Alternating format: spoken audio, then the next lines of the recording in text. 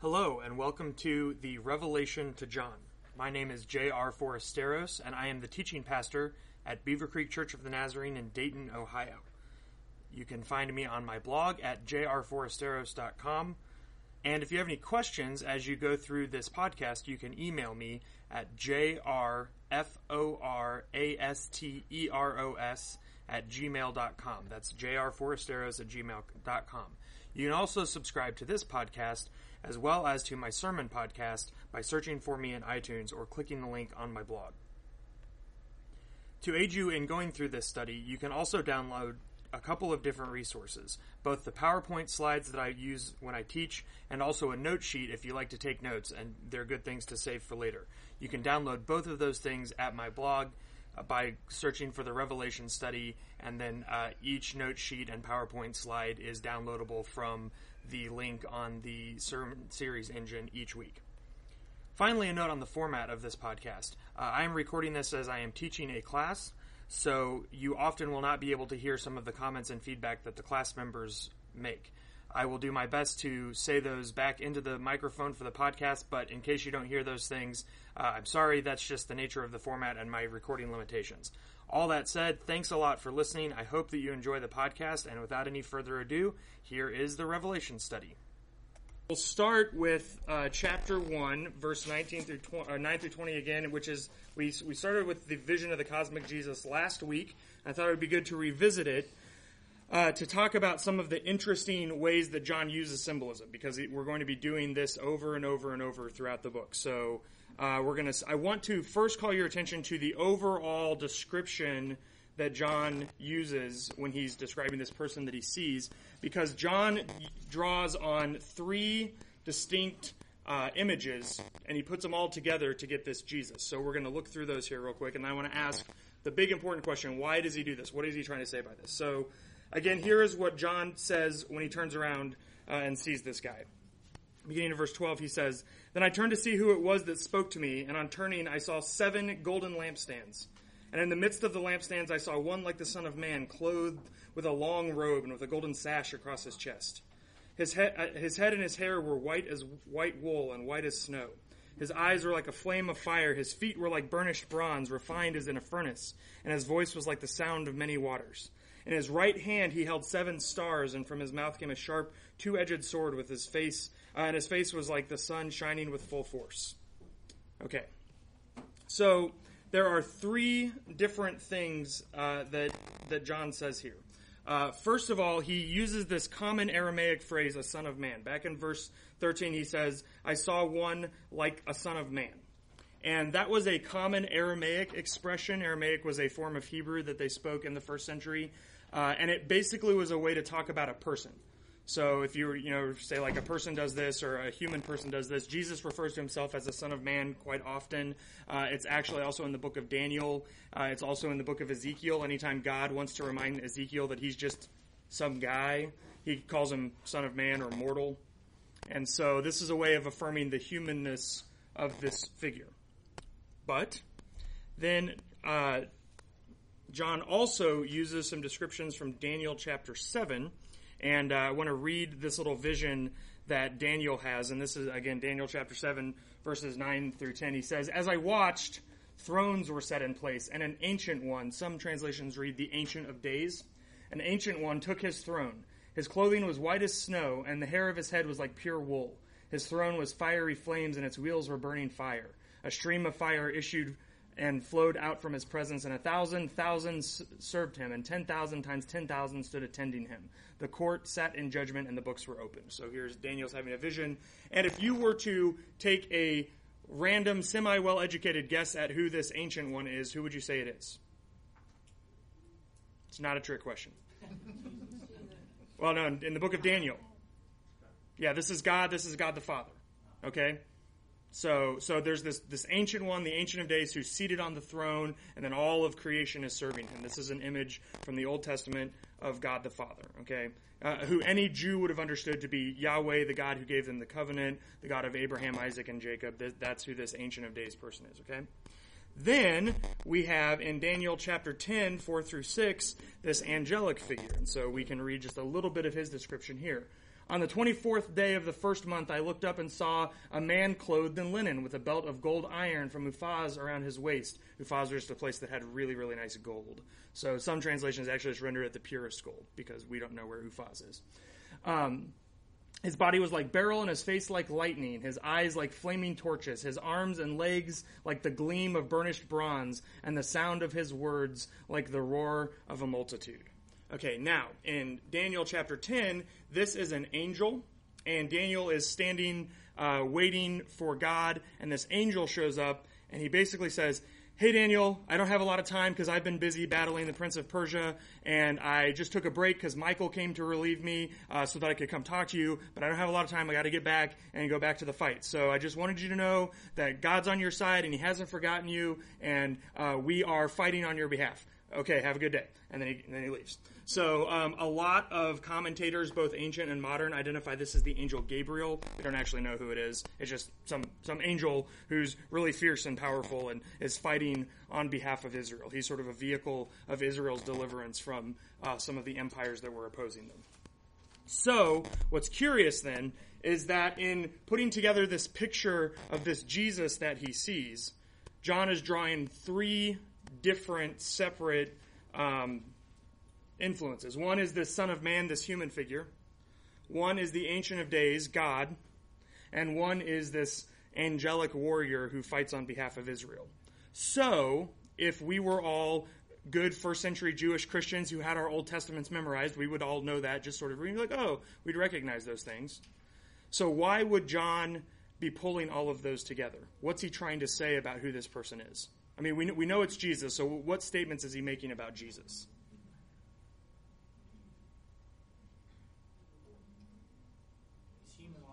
Okay. Yes?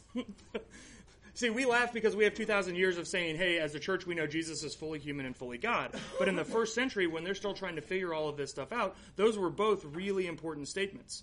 There were some people who followed the Christian tradition who said that Jesus only appeared to be human. He wasn't actually human, that he was only God. Okay, and John says, no, he's human. And then there were other people who said, well, Jesus was just some guy that was like really extra religious, and God sort of chose him and singled him out and then gave him all of this power. And John says, no, he actually is God. He is God the Father. He's that same person that is the God of Abraham, Isaac, and Jacob, and that gave Moses the covenant, and that Daniel saw seated on that throne. And then he also includes this final picture. What do you think he's saying about Jesus using this stuff from Daniel 10 with this angel? He's fighting on behalf of mankind. Yeah, I mean, remember, this is being sent to churches that are stuck in a conflict between the dominant culture and their faith. And they're having to try to figure out how to choose, do I follow the culture and do I kind of do what's easy and what will make life simpler for me, or do I stay faithful to God? Well, it doesn't make a lot of sense to stay faithful to God if your God loses. I mean, you chose the wrong God, right? I mean, and so this is a great affirmation of, no, remember, this same God has always come through for Israel. And he's always continuing to do battle on behalf of God's people. And that's all still happening. But of course, John doesn't write any of that out. He gives us this really cool picture that invites us to do some hard work and to start figuring some of this stuff out. That's what John does with symbols over and over and over throughout the book. Sure, he could have just said it in a paragraph or talked about it like we just talked about it, but instead he presents us with images that invite us to dissect and to play with it and to try to figure things out, and calls us back to scriptures that we find throughout the Old Testament and makes us really kind of understand in a different way who Jesus is and who God is and what God is doing. Does that make sense? Okay. Good. Well, then I want to note two other really important pieces of this image. And I found this great picture. Someone drew it and put it on the internet so that we could have it today. But it was about the most comprehensive picture of Jesus in Revelation 1 that I could find. Many of them actually omitted the sword coming out of his mouth for a nice smile, so like we get a friendly Jesus. And this one definitely has a sword, and it's like way out there in the front. And we've got the seven lampstands around him, and then you can't really see it right there, but you've got the seven stars in his right hand. So again, so the first thing is that when we're introduced to Jesus, it says he's walking among seven golden lampstands. And then at the very end of the chapter, John tells us that Jesus tells John, who then relays it to us, that the 7 lampstands are the 7 churches. So what's the significance of the fact that Jesus is walking among the lampstands? That he's there with the churches? Yeah. I mean, Jesus is in the midst of the churches. It's really interesting, and when we get to the map of where the 7 churches are, again, you can kind of see they formed this circle because they were on this mail route. And so you can almost imagine if you actually physically stuck a lampstand. Anyone remember where in the world is Carmen Sandiego when they had to stick the big poles on the maps at the end? Like, you could imagine that if you actually did something like that, you could actually walk in and among them because they make this nice little loop, and it's a really cool image. But it makes a powerful statement that Jesus is in and among the churches. He's not separate from them. He's not detached from them. He's not sort of sitting up in heaven taking a vacation after the resurrection. No, he's right in the middle of what's going on with them. And of course, today, we talked about this a little bit last week, because 7 in Revelation is the number of wholeness or completion.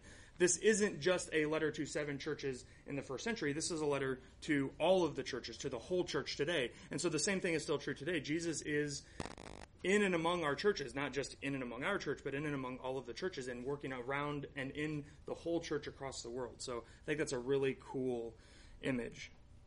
And then if it's possible to get even a stronger image, we get that it says that Jesus holds the stars in his right hand. Now, at the end of the chapter, it also says that the 7 stars are the 7 angels of the churches.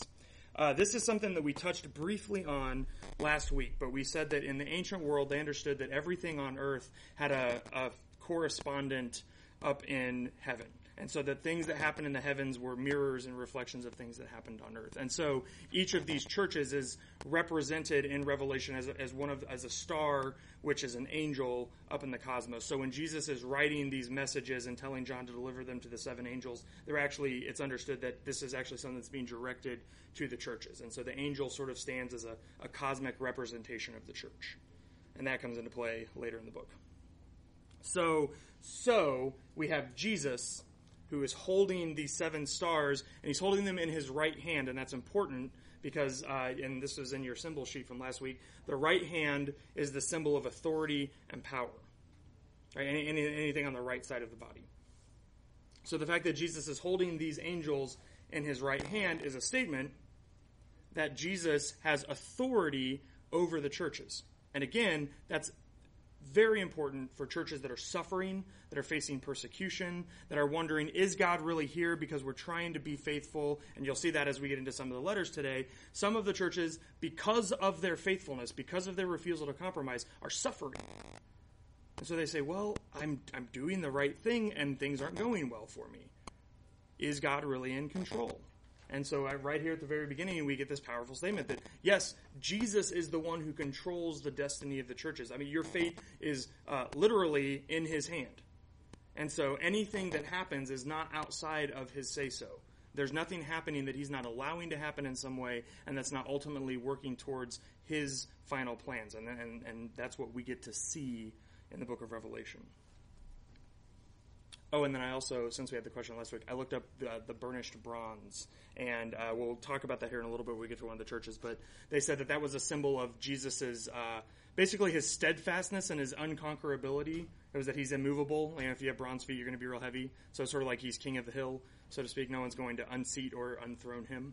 So thought that was a nice little thing that I had to look up for. So, all right, let's talk about the 7 letters of the 7 churches. We're going to be in chapters 2 and 3, and we're just going to work straight through. We're going to do as many of them as possible, but I'm going to bracket off some time at the end for application. So, with that in mind, we're just going to. But that does not mean don't ask questions. Please, please, please, please, please. If I'm going too fast, stop me, ask a question. The most important thing is that you understand, not that we get through all 7 of the churches. You'll get a really good idea of how we read these letters as we get through 2 or 3 of them. So we'll go as quickly as we can, but as slowly as we need to. So first of all, if I were to tell you, if we were to name a few U.S. cities, and I was asked you to tell me a little bit about the character of the city, you could probably do it, right? Like if I said, give me a couple of words that describe New York City. Busy? Anything else? Populated? Okay. Crowded, maybe? Yeah. Commerce. Okay. Yep. A lot of commerce going on there. Multicultural. Skyscrapers? Okay. What about Los Angeles? Smog, turmoil. Okay. Trendy, hot, liberal. Okay. Seattle. Oh yeah, entertainment industry in LA. Very good. What about Seattle? Wet. Coffee. More coffee, right? No, guys, this is very good. You don't know this, but you're doing so well setting this up for our discussion. Space Needle. Good. I mean, we know this, right? Cities today sort of have an identity. And if you go to the different cities, you can really sense that. Well, in the ancient world, that was even more pronounced because there was so much less travel and communication. I mean, when you live in a pre-modern society, most people in a city, if you were born there, you probably almost never left the city, ever, in your whole life, unless you were some kind of a merchant or a tradesman or something like that, and you had to. So cities developed really strong identities, and incidents that happened dozens or even hundreds of years in the city's past, if they were important enough, could really shape the character of the city. So one of the first things we're going to do as we go through these letters is talk a little bit about the background of each city and the specific culture of each city, as much as we know from ancient documents, from archaeology and things like that. So, and then we're going to talk about how that specifically impacts the letters, because you'll see that Jesus is incredibly clever in the way he delivers his messages. They have unique and personalized messages that would not mean the same thing in other cities as they would to these particular recipients, and you'll see what I mean as we work through that. So there are some basic questions that we're going to work through that speak to the structure of each of the letters. If you have already read through these letters, you know that they, as we already talked about a little bit earlier, they follow the pattern gets pretty predictable after a while, in a good way. So the first thing we're going to ask is, what's the background of the city? Then we're going to ask, how is Jesus described? We're going to ask, what is the church doing well? Because that's always the first thing that Jesus talks about. Then we're going to say, what's the problem? There's something going on in the city that has occasioned this letter, and we want to know what it is. We're going to ask, what's the warning in the letter? Again, Jesus usually says, be careful or else something. We're going to ask what that or else is. Then there's a promise, but to anyone who endures, or but if you return to me, or but if you wake back up, it's not too late, then something good will happen. And then we're going to say, okay, so we're going to put all of that together, and we're going to ask what's really going on in this church. So after we dig through all of the symbolism, after we dig through all of the cultural history, all of that stuff, what actual picture of the church is emerging? So let's start with the letter to the angel at Ephesus in chapter 2, verses 1 through 7. Jesus says this, to the angel of the church of Ephesus, write, these are the words of him who holds the 7 stars in his right hand, who walks among the 7 golden lampstands. I know your works, your toil, and your patient endurance. I know that you cannot tolerate evildoers. You have tested those who claim to be apostles, but are not, and you have found them false. I also know that you are enduring patiently and bearing up for the sake of my name, and that you have not grown weary. But I have this against you, that you have abandoned the love that you had at first.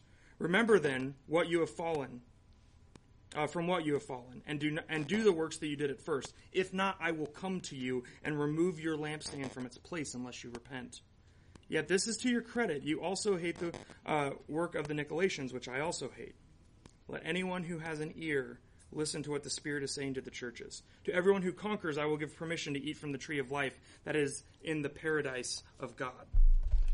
Okay, so some stuff about, so I don't know how well any of you can see this, but I put little red circles around each of the cities. So Ephesus is right here. It's on the coast. About the time that this letter was written, its population was over 400,000 people, which made it by far the largest city in this region.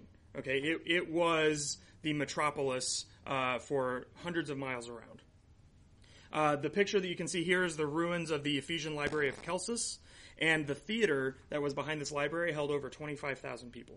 So it was a pretty big deal, had a lot of impressive architecture. The most interesting and important feature of Ephesus is that it was home to the Temple of Artemis, which was one of the 7 wonders of the ancient world. And it was actually built around an ancient tree that had been probably a site of some really early kind of pagan worship, and then the Temple of Artemis was built up around it. Today, this is all that's left of it, is one of the columns, but you can see that artist's rendition of what it would have looked like in its day, and Those are all little people down there, so you can get a sense of it. I mean, especially considering how old this structure is, it truly was really impressive. And this would have absolutely dominated the Ephesian skyline. Okay, this would have been certainly one thing that you could definitely see in this town. So, let's go to the questions. I think they're in your worksheet there. Is there any other background stuff I need to tell you about? I don't think so. Okay, good.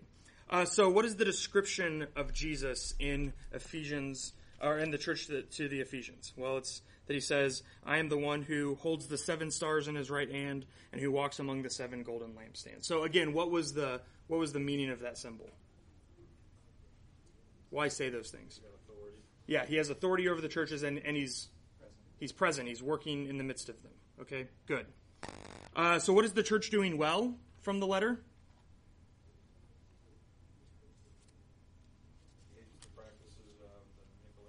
Okay, good. There's this group there that we're going to talk about more in a minute, that they don't tolerate their practices. What else? Okay, they're working hard, they're enduring, they're persevering. Is that? Patience. Oh, yeah, patience. Very good. Yeah, they're testing people. I mean, you get the sense, right, that when people come into this church, they don't just sort of let them say whatever they want, right? I mean, they really put them through the ringer before they give what they say any sort of credence. Paul was there 3 years. Yeah, Wendell just said Paul was there 3 years, and so you can imagine if they're anything like Paul's character, yeah, no big surprise there, right? So what's the problem?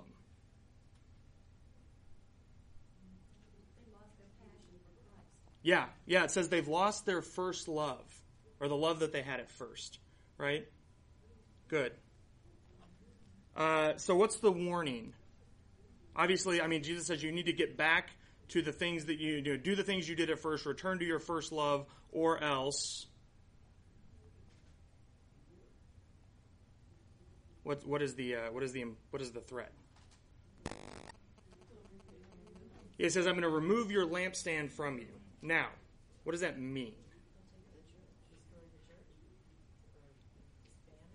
Yeah, I mean, so here's is he going to destroy it? Is he going to disband it? Like somehow the church is going to cease to be. Okay, good, which is fairly intense warning. But now, what is the promise? He says, to anyone who conquers, or what does he say? Sorry, anyone who conquers what? They will get the right to eat from the tree of life, which is in paradise. Yeah, now that's an interesting comment to the Ephesians. Why?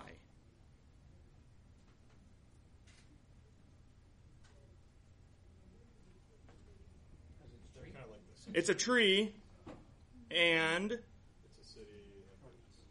Yeah, the Artemis cult was founded around a tree.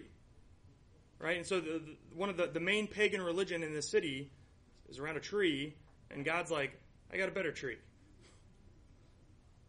So you can, I mean, that's why I begin to talk about it. You start to see some of these really specific things. If you said that to some of the other cities, they'd be like, okay, cool, tree of life, live forever. I mean, that's good. We want to. But to the Ephesians, that was a particularly interesting promise because of the role that this cult of Artemis played in their city. So let's start working through all of this and putting it together. And I'm going to kind of do this quick, and just because it's our first letter, and then we'll start going through them a little bit more slowly together. So apparently the church in Ephesus has been infiltrated by a group of people who are teaching heresy. And they call themselves apostles. They're following someone named Nicholas, which there was a Nicholas who was one of the early apostles in Acts, and some speculate that it might be him, and he just kind of went off in some goofy direction or something like that. But we actually don't know who this guy is. He's actually mentioned a couple of times in some of the other letters. So apparently he was a pretty popular teacher in this region, but we just actually don't know that much about him. What we do know is that he was teaching heresy, and this particular church took a strong, hard line against it and would not permit that teaching in their church. But apparently, that had turned into a really strict and unyielding legalism within the church. And the love that Christianity is founded on, like the foundational love of Christ, was absent in the church at this point. That's what Jesus says to them, right? He says, you've lost your first love. Like, good job standing up for what's right and true, but in the process, you've lost the thing that actually makes you the church, the thing that actually makes you my disciples. I think I heard someone say at the beginning that you were going through a John study also right now. Is that okay back there? So Jesus says to the disciples in John, they will know you are my disciples in this. And does anyone know what he says? Yeah, that you love one another. Okay, so for the whole Johannine worldview, the Gospel of John, the Epistles, Revelation, the love of Christ is really the foundational core thing that defines Jesus' followers. And Jesus is saying here, you guys have lost that. I mean, I'm glad for what you're doing, but you've lost that core thing. You've lost the thing that brought you to me in the first place. And you need to get that back, because if you do not get that back, you are not a church anymore. You're not my disciples. You're not my followers. And so if you continue on the trajectory that you're going, I'm going to take your lampstand.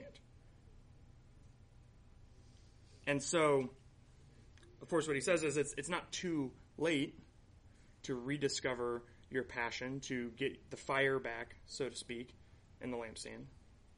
And he encourages them to do that, to really pursue that, because it's not too late. So that kind of goes along with the constant arguments that he had with the Pharisees. Yes. Because they've done the exact same thing. Yes.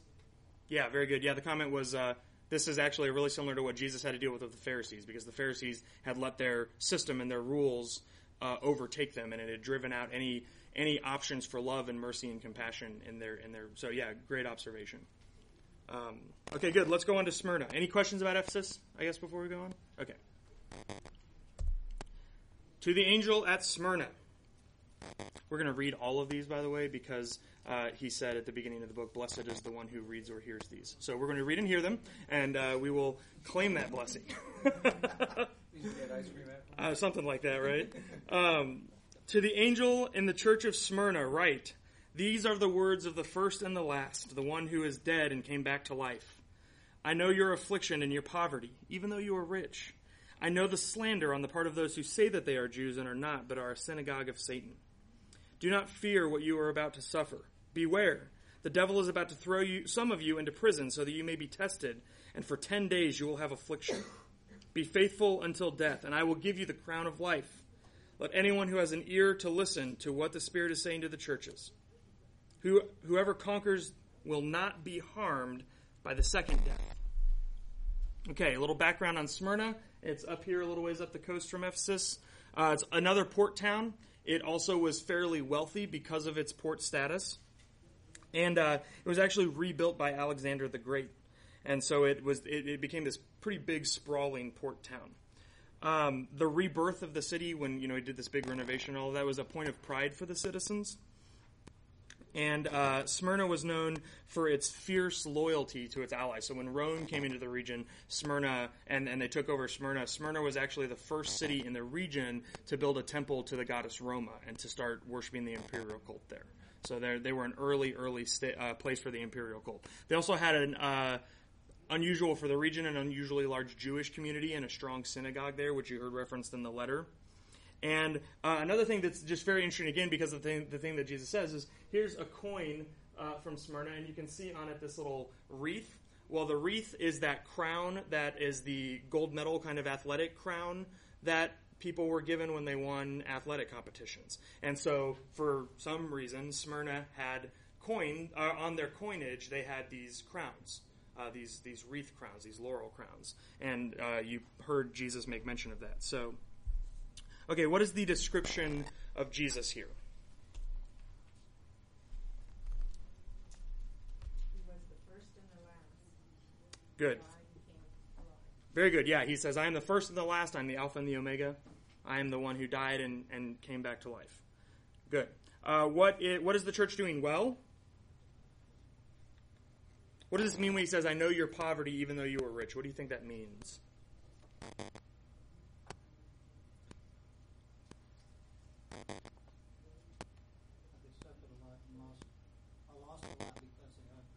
Mm-hmm. But they are rich means what? They're rich in the faith. Yes. In the eternal life. Yes, absolutely. That's exactly right. This is a community that the Christians have been faithful, and you can imagine that with such a strong imperial cult presence on one hand and a strong Jewish presence on the other hand, they were caught in the middle. Right? To be faithful to Christ cost them, literally, financially. And so Jesus says, look, I know that you're poor. I know that it has cost you, but you are rich. Okay, you are rich. Good. What is the church doing well? Or, sorry, what's the problem?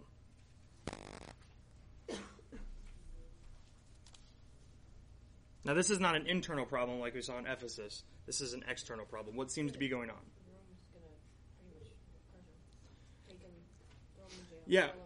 Yeah, so we see a couple of things. And again, it's that tension that we felt. On one side, they're getting persecuted by the Jewish synagogues. Again, in the first century, there was no clear-cut line between who was a Jew and who was a Christian.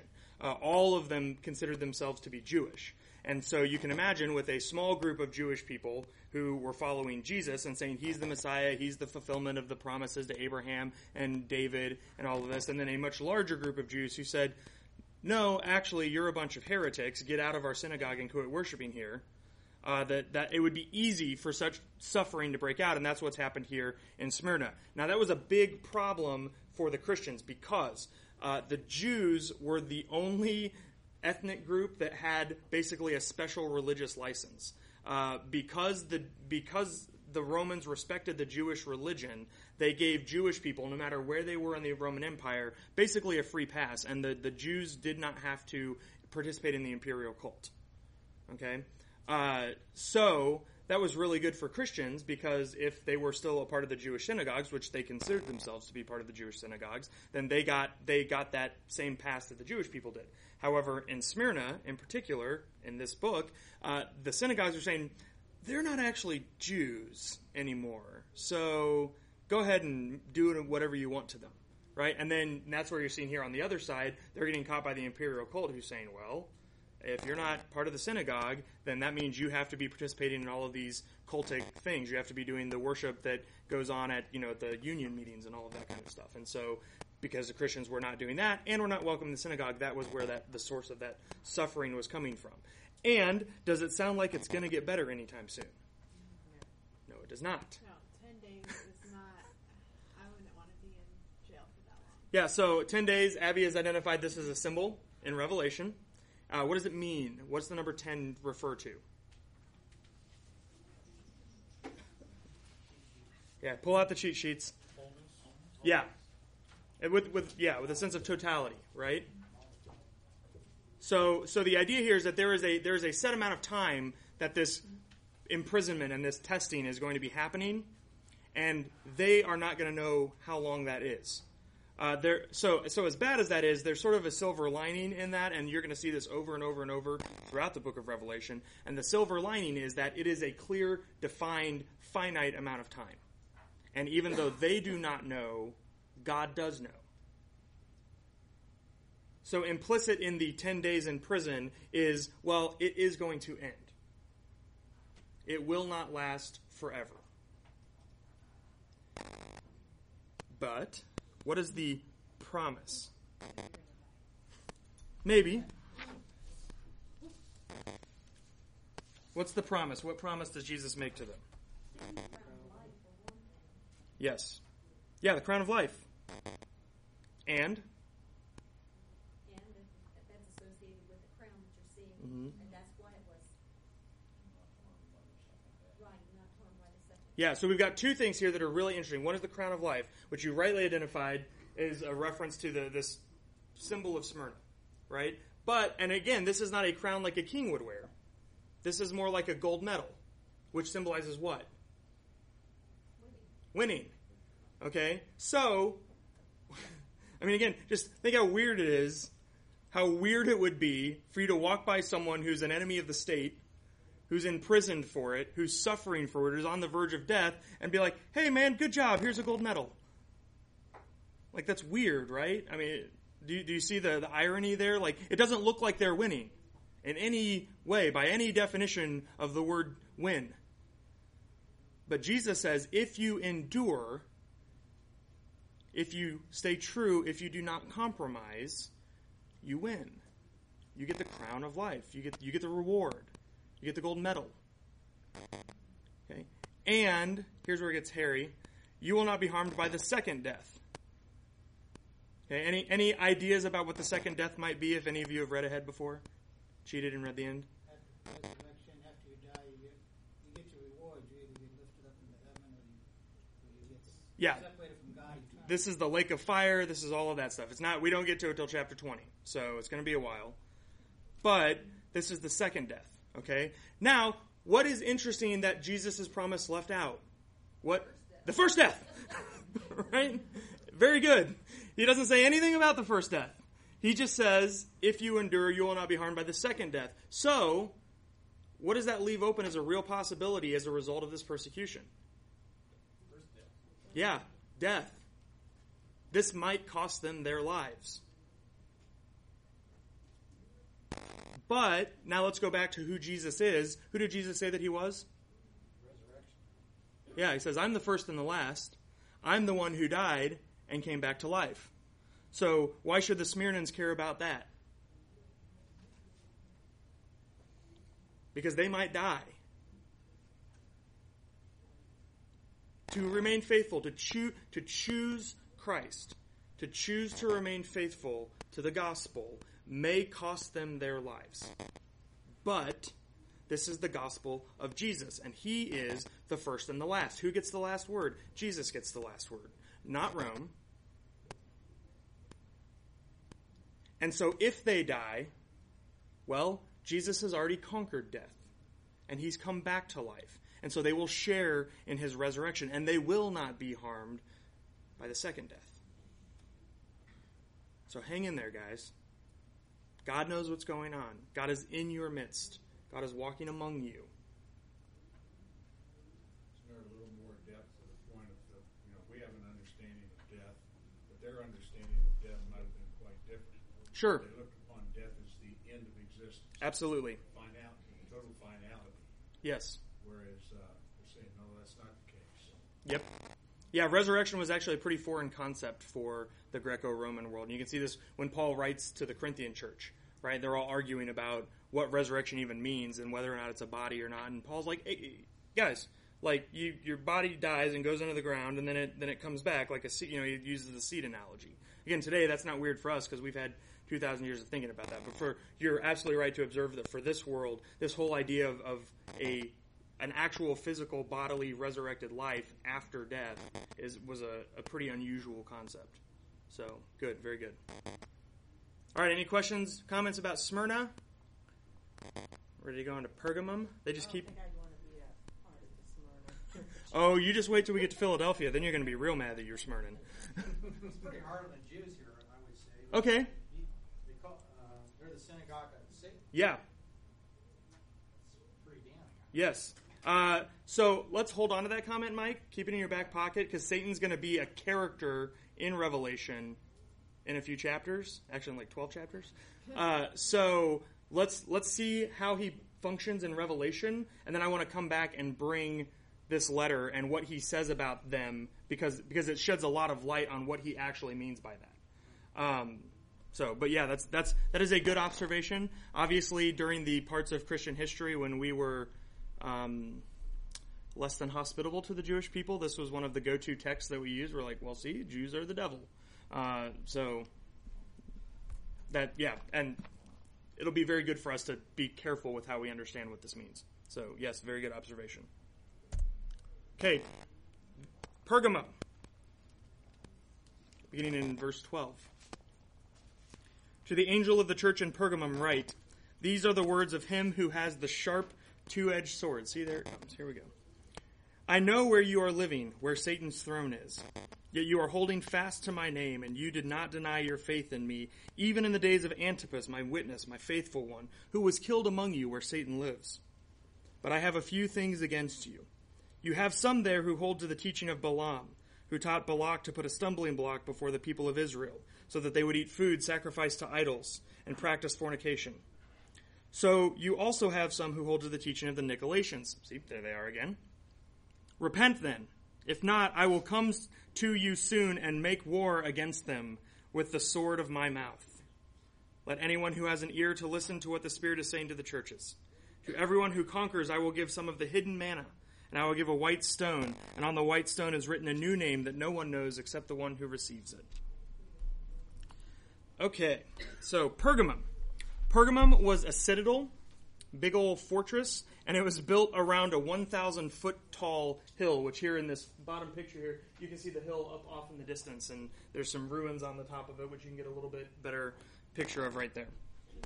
At the very top of the hill was a temple to Zeus, and Pergamum was also a major center for the imperial cult. The Roman proconsul lived there, who's like the regional governor. He made his home in Pergamum.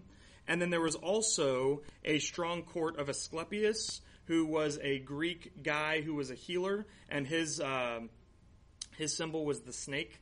So if you've seen the medical staff with the snakes on it, that's where that actually comes from. So there was a temple to Zeus, a temple to Asclepius, and then a huge imperial cult presence in Pergamum. So to refer to this place as the throne of Satan and where Satan dwells, not a big stretch, right? If you needed more evidence that Satan had an affinity for Pergamum, their coins had snakes all over them. So there you go. Satan actually gets called a snake in Revelation 12. Though, again, we'll get to that. So you can see a little bit better. There's some ruins there from one of the temples, and then you can kind of make out there's a nice little picture of Zeus on one side of the coin and then a snake on the other side, and then that one's just a big old mean-looking snake. So, okay, so how is Jesus described in this one? Yeah, he says, I'm the guy with the sword. Now, we talked a little bit about this last week. What does that sword represent? Does anyone remember that discussion from last week? Yeah, specifically, literally, the Word of God. So this is the thing that when the prophets used to say, the word of the Lord has come to me, and then they speak something. This is in Hebrews chapter 4, when it describes the Word of God as a sharp two-edged sword. Right? This is this idea that the literal words of God change things. And that shouldn't be a big surprise if we've read Genesis 1, because what happens in Genesis 1? God says stuff, and then things change, right? So I mean, the Hebrews have understood from the very beginning that God's word has this strong, creative, divisive, formative power.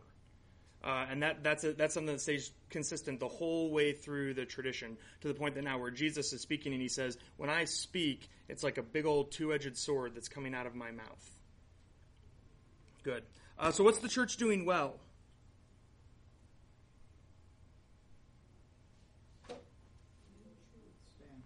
Yeah, they're staying faithful to God, right? And apparently it's actually even gotten pretty violent. At least one person has died. And it doesn't seem like this is something that happened very recently. It also doesn't seem like it's something that they're in danger of at the moment. So there have been lots of commentators that have speculated maybe this is an example of mob violence, which if you've ever read through Acts, you know that Paul was always starting mobs and they were always trying to kill someone. And so it's possible that because of what the church was doing, at some point it caused a flare-up, and during that scuffle, one of their people was killed. We actually just don't know hardly anything about this guy, who he was, why he got killed, but that's kind of the best speculation that's out there right now, is because it doesn't seem as urgent as, for instance, what we just read in Smyrna, right? That seemed like way more like, you guys better get ready, and here you just don't have that same kind of language. So that's the thinking behind that. Okay, so now, here, this one gets fun. What's the problem?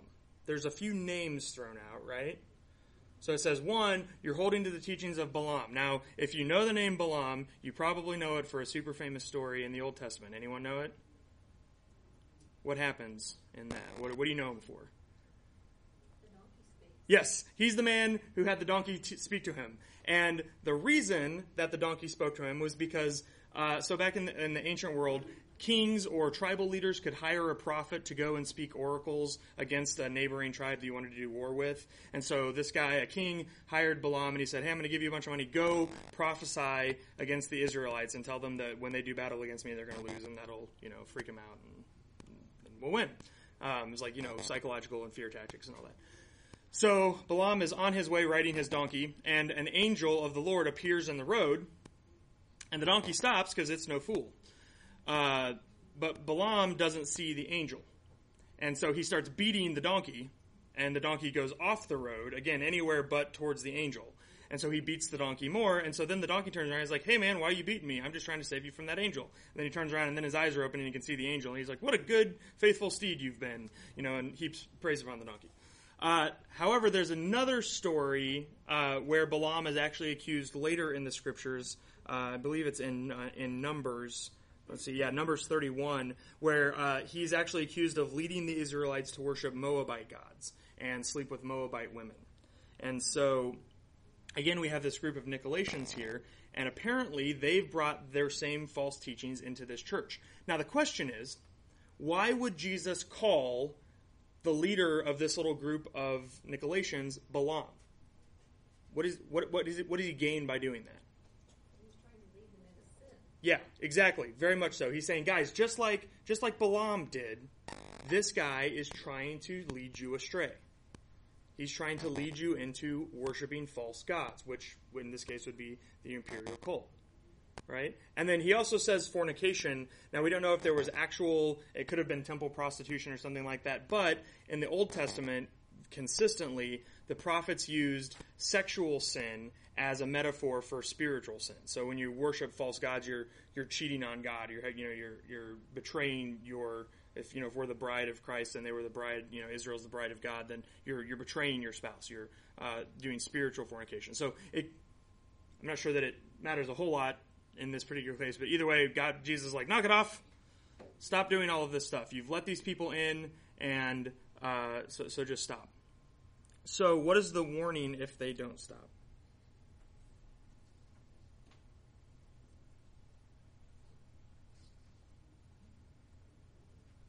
God's going to punish him. How? What does he say? He's going to use the sword of Yeah, the he says, I'm going to make war against you. It's not like, I'm just going to come and give you a spanking. He's like, I'm going to make war against you with the sword that comes out of my mouth.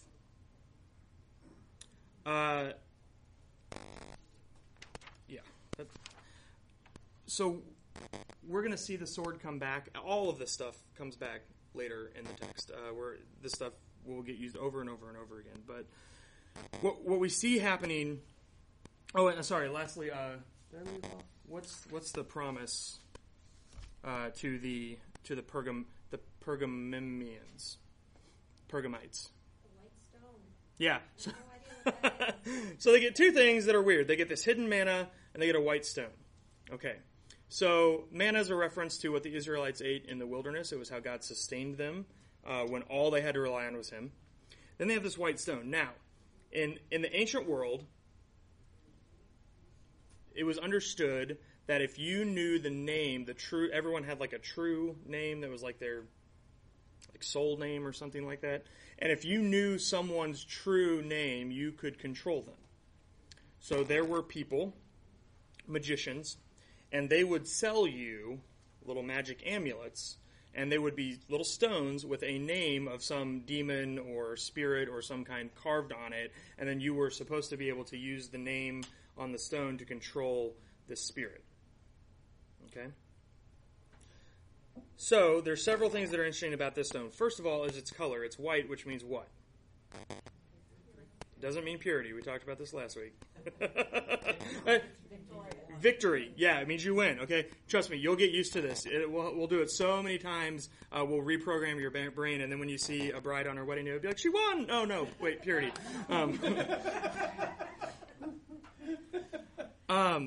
So first of all, the stone symbolizes victory, okay? Which again is a theme that you're starting to see come over and over and over again, right? And then it's a name that no one else knows, which would mean what? It's your name then. Could be that. What would be the benefit of having a name on a stone that no one else knew? Yeah, I mean, this is essentially like you have access to a power that no one else has access to, right?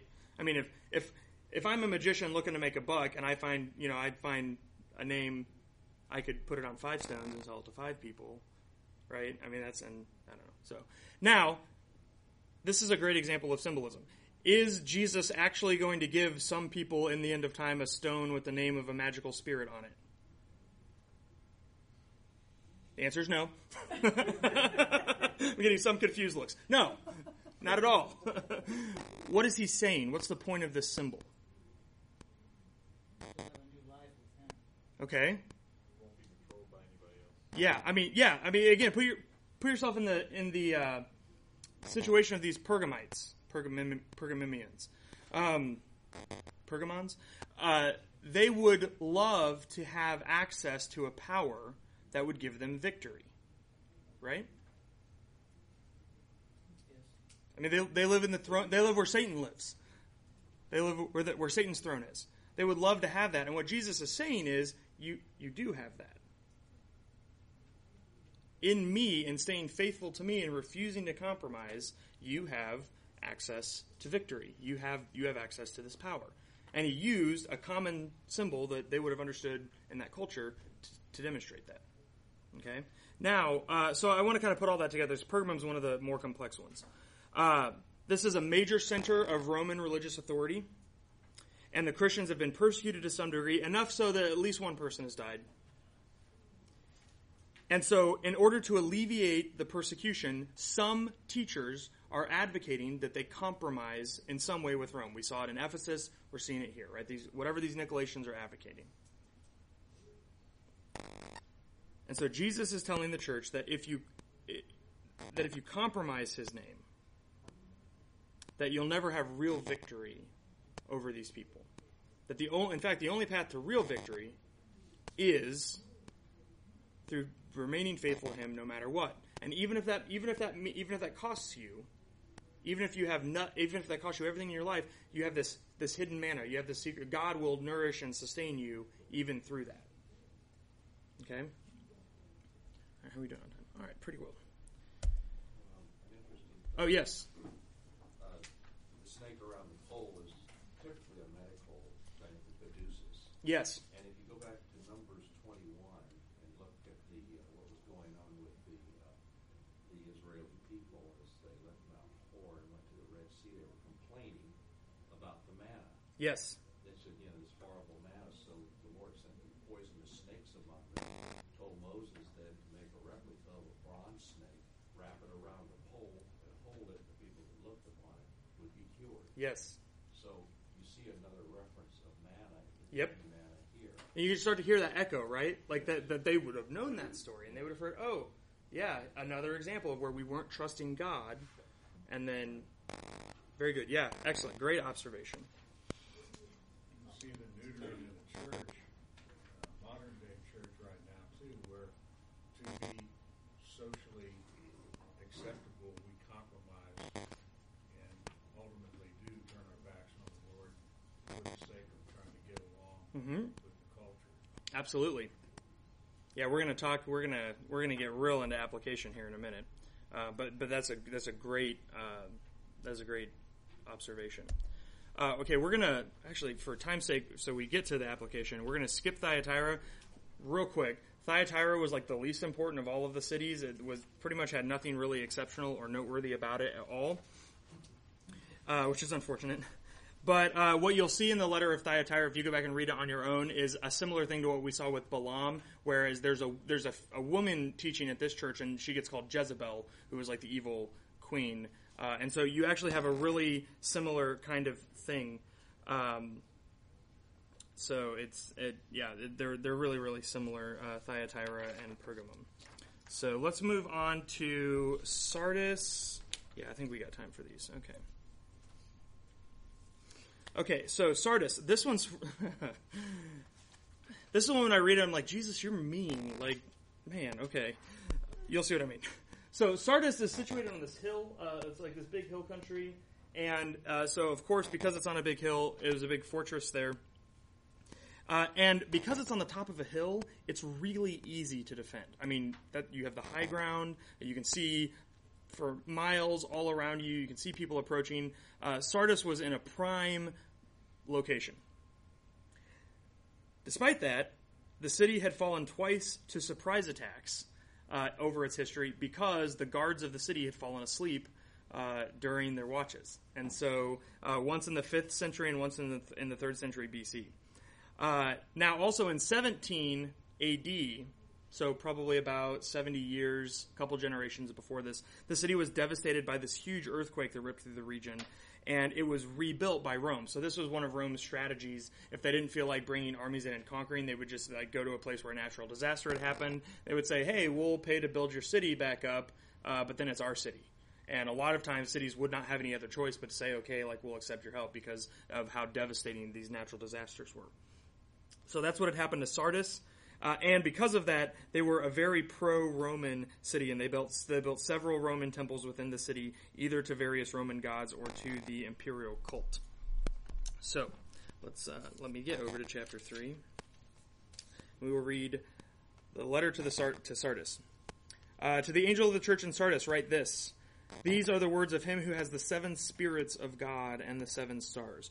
Real quick, fun little symbolism. 7 spirits. What do you think that means? Got the number 7. Okay, which means the complete. So what is the complete spirit? The Holy Spirit. Yeah, it's fun. Fun little wordplay. Now, here's the thing, and I haven't actually seen any commentators say this, so I might just be making this up, but I think it's a really good observation. I find it fascinating that there are 7 lampstands. And again, a lampstand in the ancient world was a big old piece of wood or brass that you sat there and you lit a fire on top of. Okay? They didn't have electricity, obviously, so lamps were fire lamps. And then you have the Holy Spirit, which is consistently throughout the book of Revelation referred to as the 7 spirits of God. And the Holy Spirit in the ancient church is often represented by fire. And so I think this is where it's a little bit of a leap, and I've not seen any of the commentaries go this far, but it seems to make sense to me that the reason a lampstand is used for a church is because the fire in the top of the lampstand is sort of like the Holy Spirit. And so, when you see him threatening to take away the lampstand from Ephesus, for instance, it almost seems like the idea is they've let their fire die, like they've quit relying on the Holy Spirit, and so they're actually sort of stopped functioning as a church in any meaningful sense of the word. So I don't know if that's true or not. Don't go quoting that to people, or you just blame me and say, I don't know, this guy said it. So, but I don't know. I think it's a correlation that holds up as you read through the book, and I thought it was pretty fascinating. So anyway. I know your works. You have a name of being alive, but you are dead. Wake up and strengthen what remains and is on the point of death, for I have not found your works perfect in the sight of my God. Remember then what you received and heard. Obey it and repent.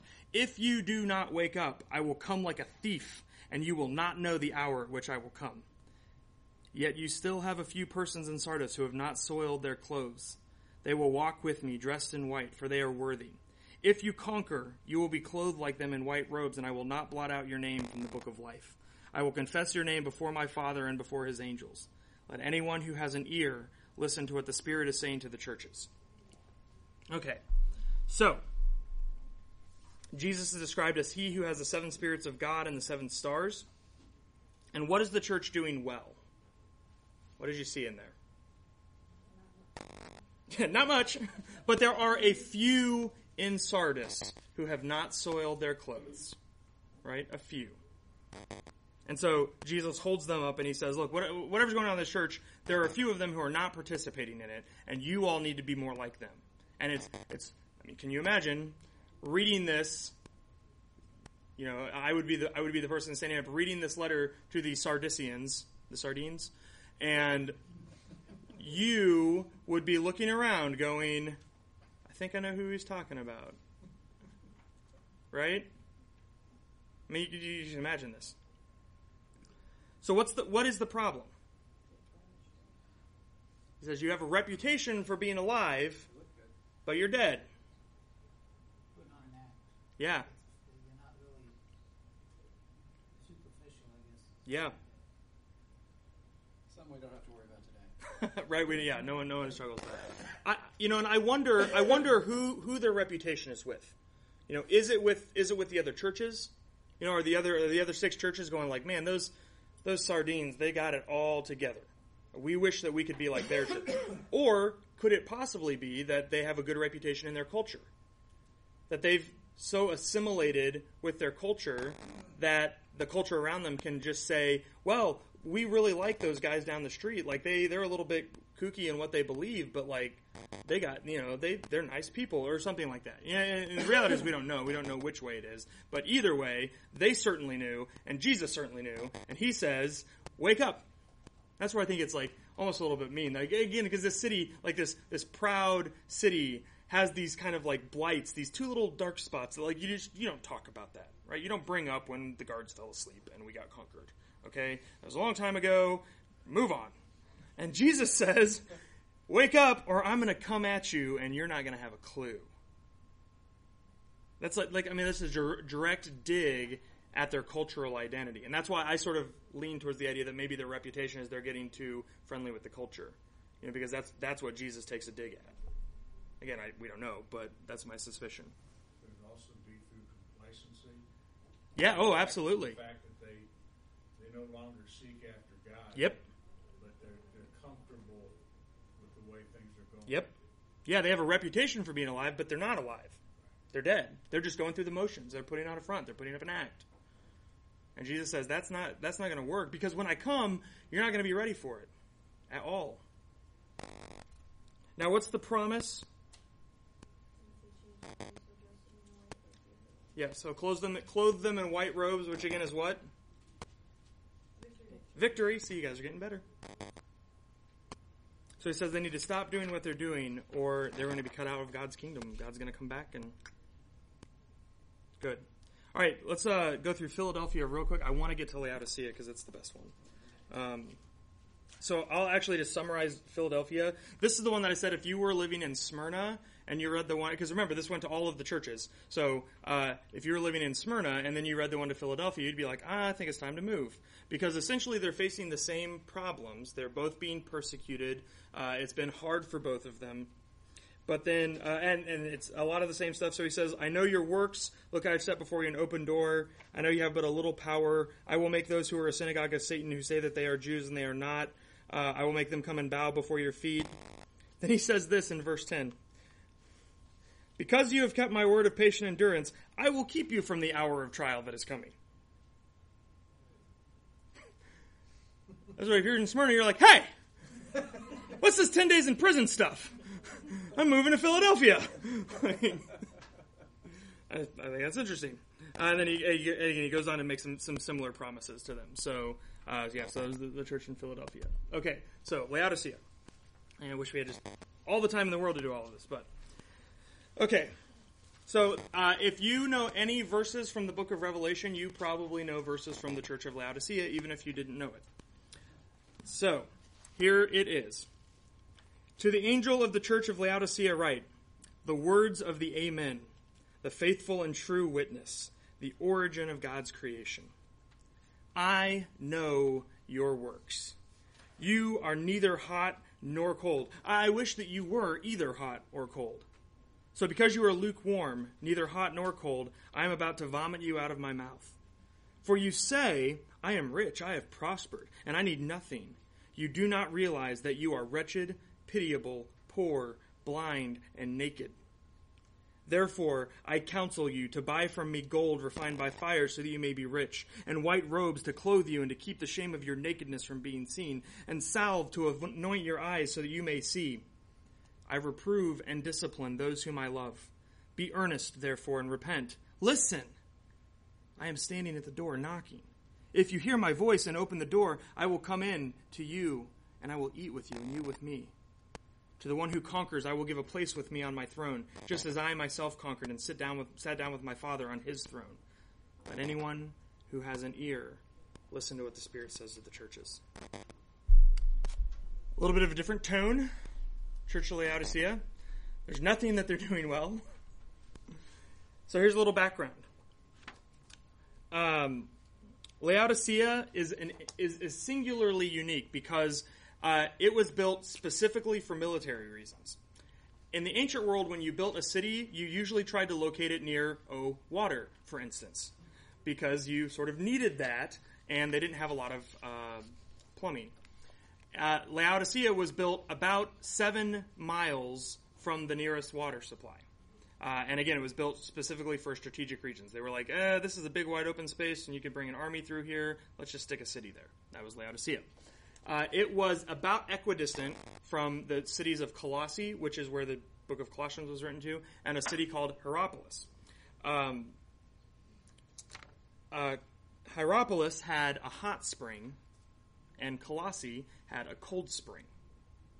And so they built an elaborate system of aqueducts that would transport water from both of the cities to Laodicea so that they could have water. Unfortunately, as you can imagine, transporting water via aqueduct for 7 miles, by the time it got to the city, it was neither hot nor cold anymore. It was lukewarm, and it was teeming with all kinds of nasty bacteria, and so it usually caused a lot of health problems in the city. What's the other background? Oh, the other thing is that this is the other thing that's super fascinating about Laodicea. An earthquake hit it about 30 years before this letter in 60 AD, but the city was so rich that it refused Rome's offer to help rebuild. They were like, we've got this. That was fairly unusual, but they were an incredibly wealthy city. They were famous for an eye salve that was thought to be able to cure blindness. They were famous for a particular color of dark wool that was used to produce textiles. And so these were things that they had that made them particularly wealthy. And again, they're things that Jesus uses to fantastic effect in the text. So I want to go through a couple of commonly misunderstood things about Laodicea. So put this, again, anyone in here heard this before? We've all heard this text, right? The thing that I think is interesting about this text is that what I've always heard is hot water is good. It means you're on fire for Jesus. Cold water is bad. It means that you're like cold and dead faith. And so I've heard this preached from pulpits. Jesus wants you either on or off, either in or out, not lukewarm. Lukewarm's the worst. Okay, the problem with that is that in the ancient world, either hot or cold was great. The cold springs in Colossae were awesome. And they were too cold for bacteria to live in, and they were fine. They were great water. The hot springs in Hierapolis were great. And it was fine. You could use them, and hot water was great. And we all love hot water, right? Okay. The only water that's actually bad for an ancient person was lukewarm water, because that's where disease can grow. And so my suspicion is that what Jesus is saying here is not, I either want you totally all in or totally all out. What he's saying is, I want you totally all in. I actually don't want you totally all out or lukewarm. I want you all in. You, Laodiceans, you're very lukewarm right now. I want you to be good and useful and healthy. What you are right now is sort of like a cancer in the body of Christ. And if you don't get it together, I'm going to do what anybody does with a disease and reject it. I'm going to vomit it out of my mouth. And the language that Jesus is using here is fairly direct and blunt and messy. A lot of translations clean it up to, I will spit you out of my mouth. That is, no, it's vomit. So he's kind of through playing nice, and he's not pulling any more punches. Okay? Now, particularly what I think is interesting about what Jesus says to them is because of their wealth, they've become so complacent, and they've become so self-sufficient. And the entire city, their culture was self-sufficient. Okay? When an earthquake destroyed them, they refused help. If you can imagine, another flood coming through Dayton and doing damage like the one did back, 1913 or whatever, and us telling the federal government, we're good. We don't need your help. We're just going to do it on our own. Just keep FEMA away. We don't need any help from them. We're just going to rebuild everything and undo all the damage and care for all of the people. First, try to imagine a city being that fabulously wealthy in the first place, and then second, try to imagine them being that almost arrogant to refuse help from anyone. And of course, Laodicea refused help because that would have made them subservient to Rome. And Jesus is implying that the same kind of thing is going on here. So he systematically dismantles them. In 17 he says this, You say that I am rich, I have prospered, and I need nothing. And then he starts picking them apart bit by bit. You don't realize that you are wretched, pitiable, poor, blind, and naked. Therefore, I counsel you to buy from me gold refined by fire. The money that you have is worthless. You need my gold. And you need white robes to clothe you and to keep the shame of your nakedness from being seen. Oh, you have these textiles that you get so much wealth from? Big whoop. You're naked right now. You need my white robes. Again, victory. And then you need my eye salve. The stuff that you have is worthless. I can tell because you're blind. You need to buy the stuff from me.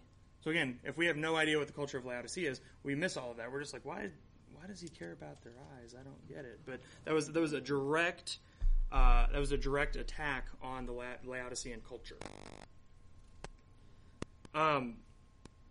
The last thing that we really need to talk about is how that ends. Look, I stand at the door and knock. If you hear my voice and open the door, I will come in, and we will all share a meal together as friends. This is the New Living Translation. We've all probably seen this painting. We've all heard this verse preached before. I stand at the door and knock. In the ancient world, if you were traveling, first of all, you probably didn't have any family in neighboring cities because they all lived with you. Second of all, you couldn't call and make reservations, and you couldn't get on Priceline or do any of that, right? You just went. And the way you would find lodging is you would show up in a town, you would go into the town square, and then they had this whole elaborate cultural system of determining how honorable someone was.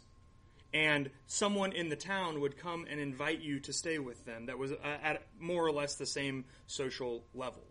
And again, they had all just sort of like we do today. Like we can sort of see people and what they're wearing and what they're driving and how they talk, and we kind of size them up and sort of put them in a particular economic and cultural bracket. And they did the same sort of stuff back then, but it was considered unbelievably shameful to be left out in the town square. The implication behind Jesus standing at their door and knocking is that he showed up in town, and not only did no one recognize him, but no one thought that he was honorable enough to give him a place to stay. And so, even though his own people have shamed him, he goes to them, and he knocks, and he says, "It's not too late. Open the door, and I will come in." What fascinates me about this verse is that I have always heard it as a salvation verse. Jesus is knocking at the door of your heart, and you can invite him in to come in and live in your heart. But this letter is written to people who are Christians. It is written to a church. It's written to a church that is in a city that is so proud and so self-sufficient that they don't think that they need anything. And they've apparently left so little impact on their culture that they're certainly not facing any persecution like the other churches are. But beyond that, it's so bad that Jesus shows up in town and no one even knows who he is. And so he seeks them out and he says, "Listen, you guys are in a world of trouble. You are so detached and distant from me. And you're putting so much faith in the things of your culture that you think can save you. But they can't. You are wretched, poor, pitiable, blind, and naked. And I have come to you, and I am knocking, and it is not too late. You can let me in, and we can turn this thing around. Let he who has an ear hear what the Spirit is saying to the churches." Questions about Laodicea? So, was anybody really saved in that church? I'm a little confused now. I mean, we assumed that they were. It was a church. It was planted there, right? Sounds like they all went Yeah. separately. Well, but this is the core struggle of the revelation, right? You have this culture that is decidedly godless, and then you have the gospel of Jesus. And everyone has to choose which one they're going to follow. And we've seen in all of these different churches that they've made different choices. And it's not even a clear yes or no. I mean, there's so many different ways that these choices have played out. But in this one, they are so enmeshed in their culture that no one even knows they're a church. We assume that it didn't start that way. I mean, it's called a church. He's not like, did the group of people that happens to hang out at that house sometimes in Laodicea, right? I mean, he calls them a church. So apparently at some point, they were functioning as a church. But the way they have chosen to engage, and again, it fits the character of the culture that they were in. We don't need to be accountable to anyone. We don't need to be beholden to anyone. We've got this on our own. We can build up our nest egg or whatever, right? We can do this ourselves, and we don't need anyone's help. And when you have that kind of an attitude as a culture, it's very easy to turn that into a spiritual attitude. You know, I'm good enough on my own. I don't need God. I don't need the power of the Spirit. I don't need any of these things. You know, if you put verse 22 in with that contextually, it looks like it's not just specifically given to the church of Laodicea, but it's given to all seven. Absolutely. Because again, they all read all these letters. Right? Good. And by proxy, it's given to us. So let's talk about application. What I'd like to do, maybe just for about 5 minutes, is if you can just kind of get around with some people at your tables around you, I would like for you to talk a little bit. And here's what I'd like you to think about. First of all, which of the letters did you connect the most with? Where did you kind of see yourself, or maybe our church, or something like that? And then I'd like you to just talk a little bit about how you think we today are tempted to compromise with our culture. Where you think this struggle is for the churches, if this was to the churches of America or the churches of the Midwest, rather than to the churches of the Roman province of Asia. So take about 5 minutes to discuss that, and then we'll come back together and spend just a little bit of time. But again, welcome to the entire rest of the Revelation study. Right, we're about to get in. So you're only about calf deep right now. It's not too late to get out. But after this, we're going to dive in. So go ahead, take a few minutes with the people around you, and then we'll come back together and keep talking about it.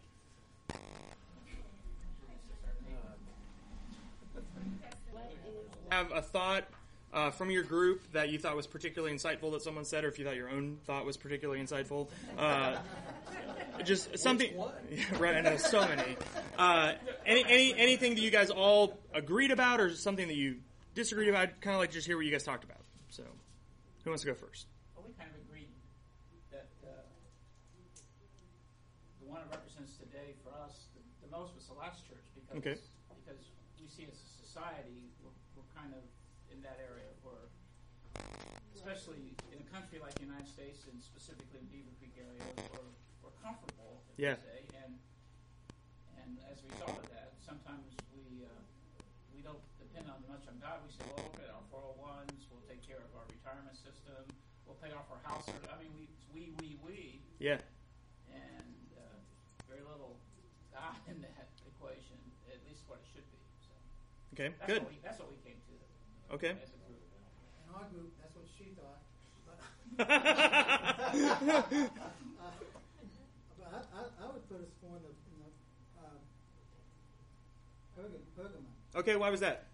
Because, you see these churches out there, they're trying to they compromise too much with the world to get their pews filled or to get their coffers filled or something. So they don't, I don't think that they really stand for the Christ following. Not following Christ is not their number one thing. Their number one thing is to get, butts in the pew and dollars in the bank. To be comfortable, right? That's their whole goal. Is on, that's what I see on some churches. Okay. It's not they've taken, they've lost their priorities. Yeah. Good. Okay.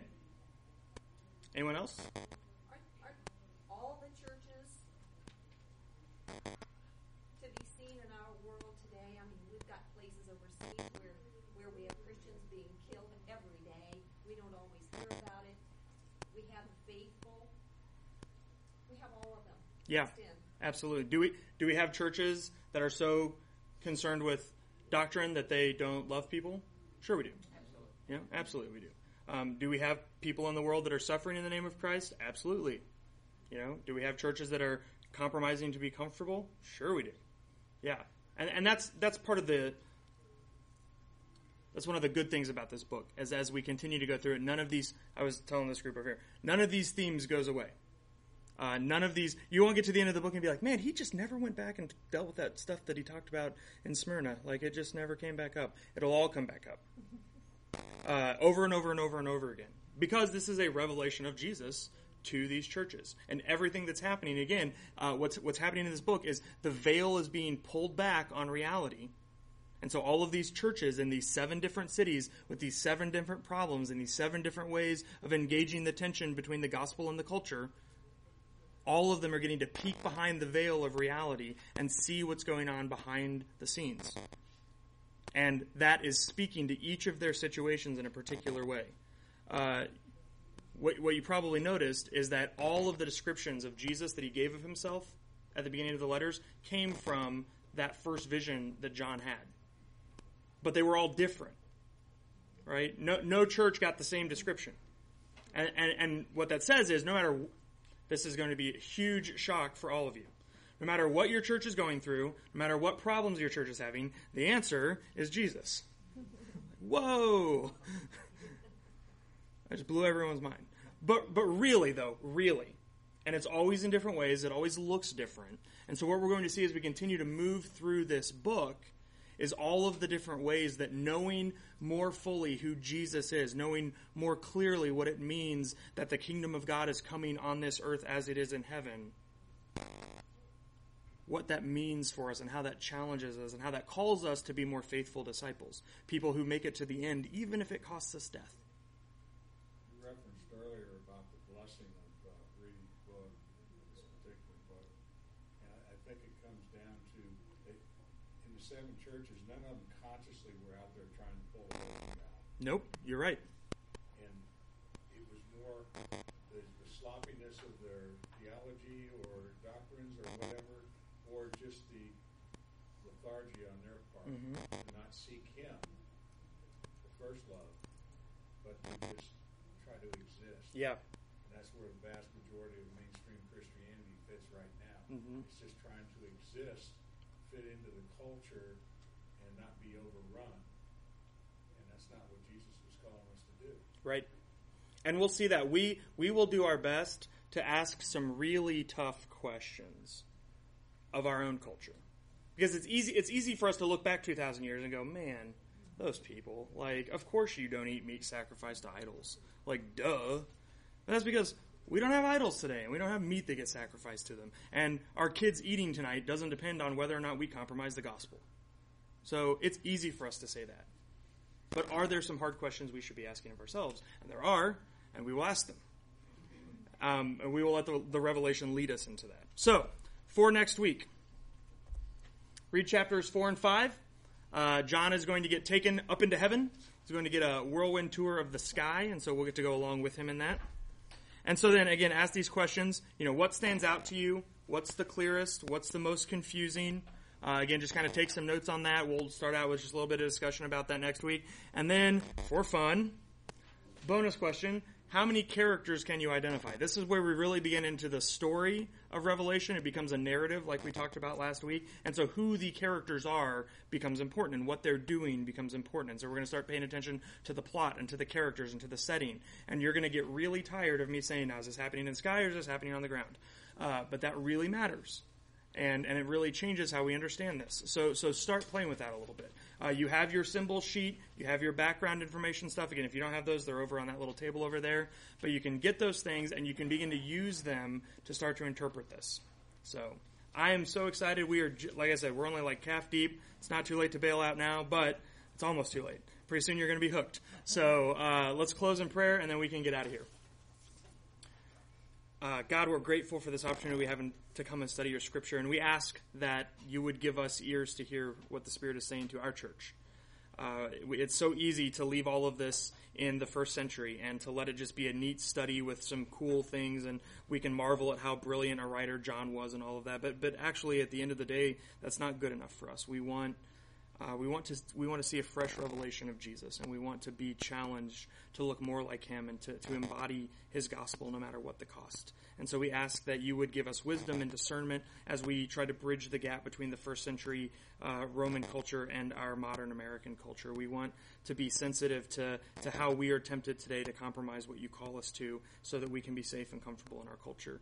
And we ask that as we do all of this, that you would not let us depart from our first love, that we would remember that you are the person that called us in the first place and that we get to participate in what you're doing. And so as we go from this place tonight, help us to keep those things in our minds and in our spirits as we continue to read this revelation of your Son. And we pray all of these things in his name. Thanks, everyone. Have a great week. See you next week. Don't forget to read. And the podcast is working, so you can download it from my website. We'll probably put it on the church's Facebook page and stuff like that, too. And you can send it to friends if you need to or something like that. See you guys next week.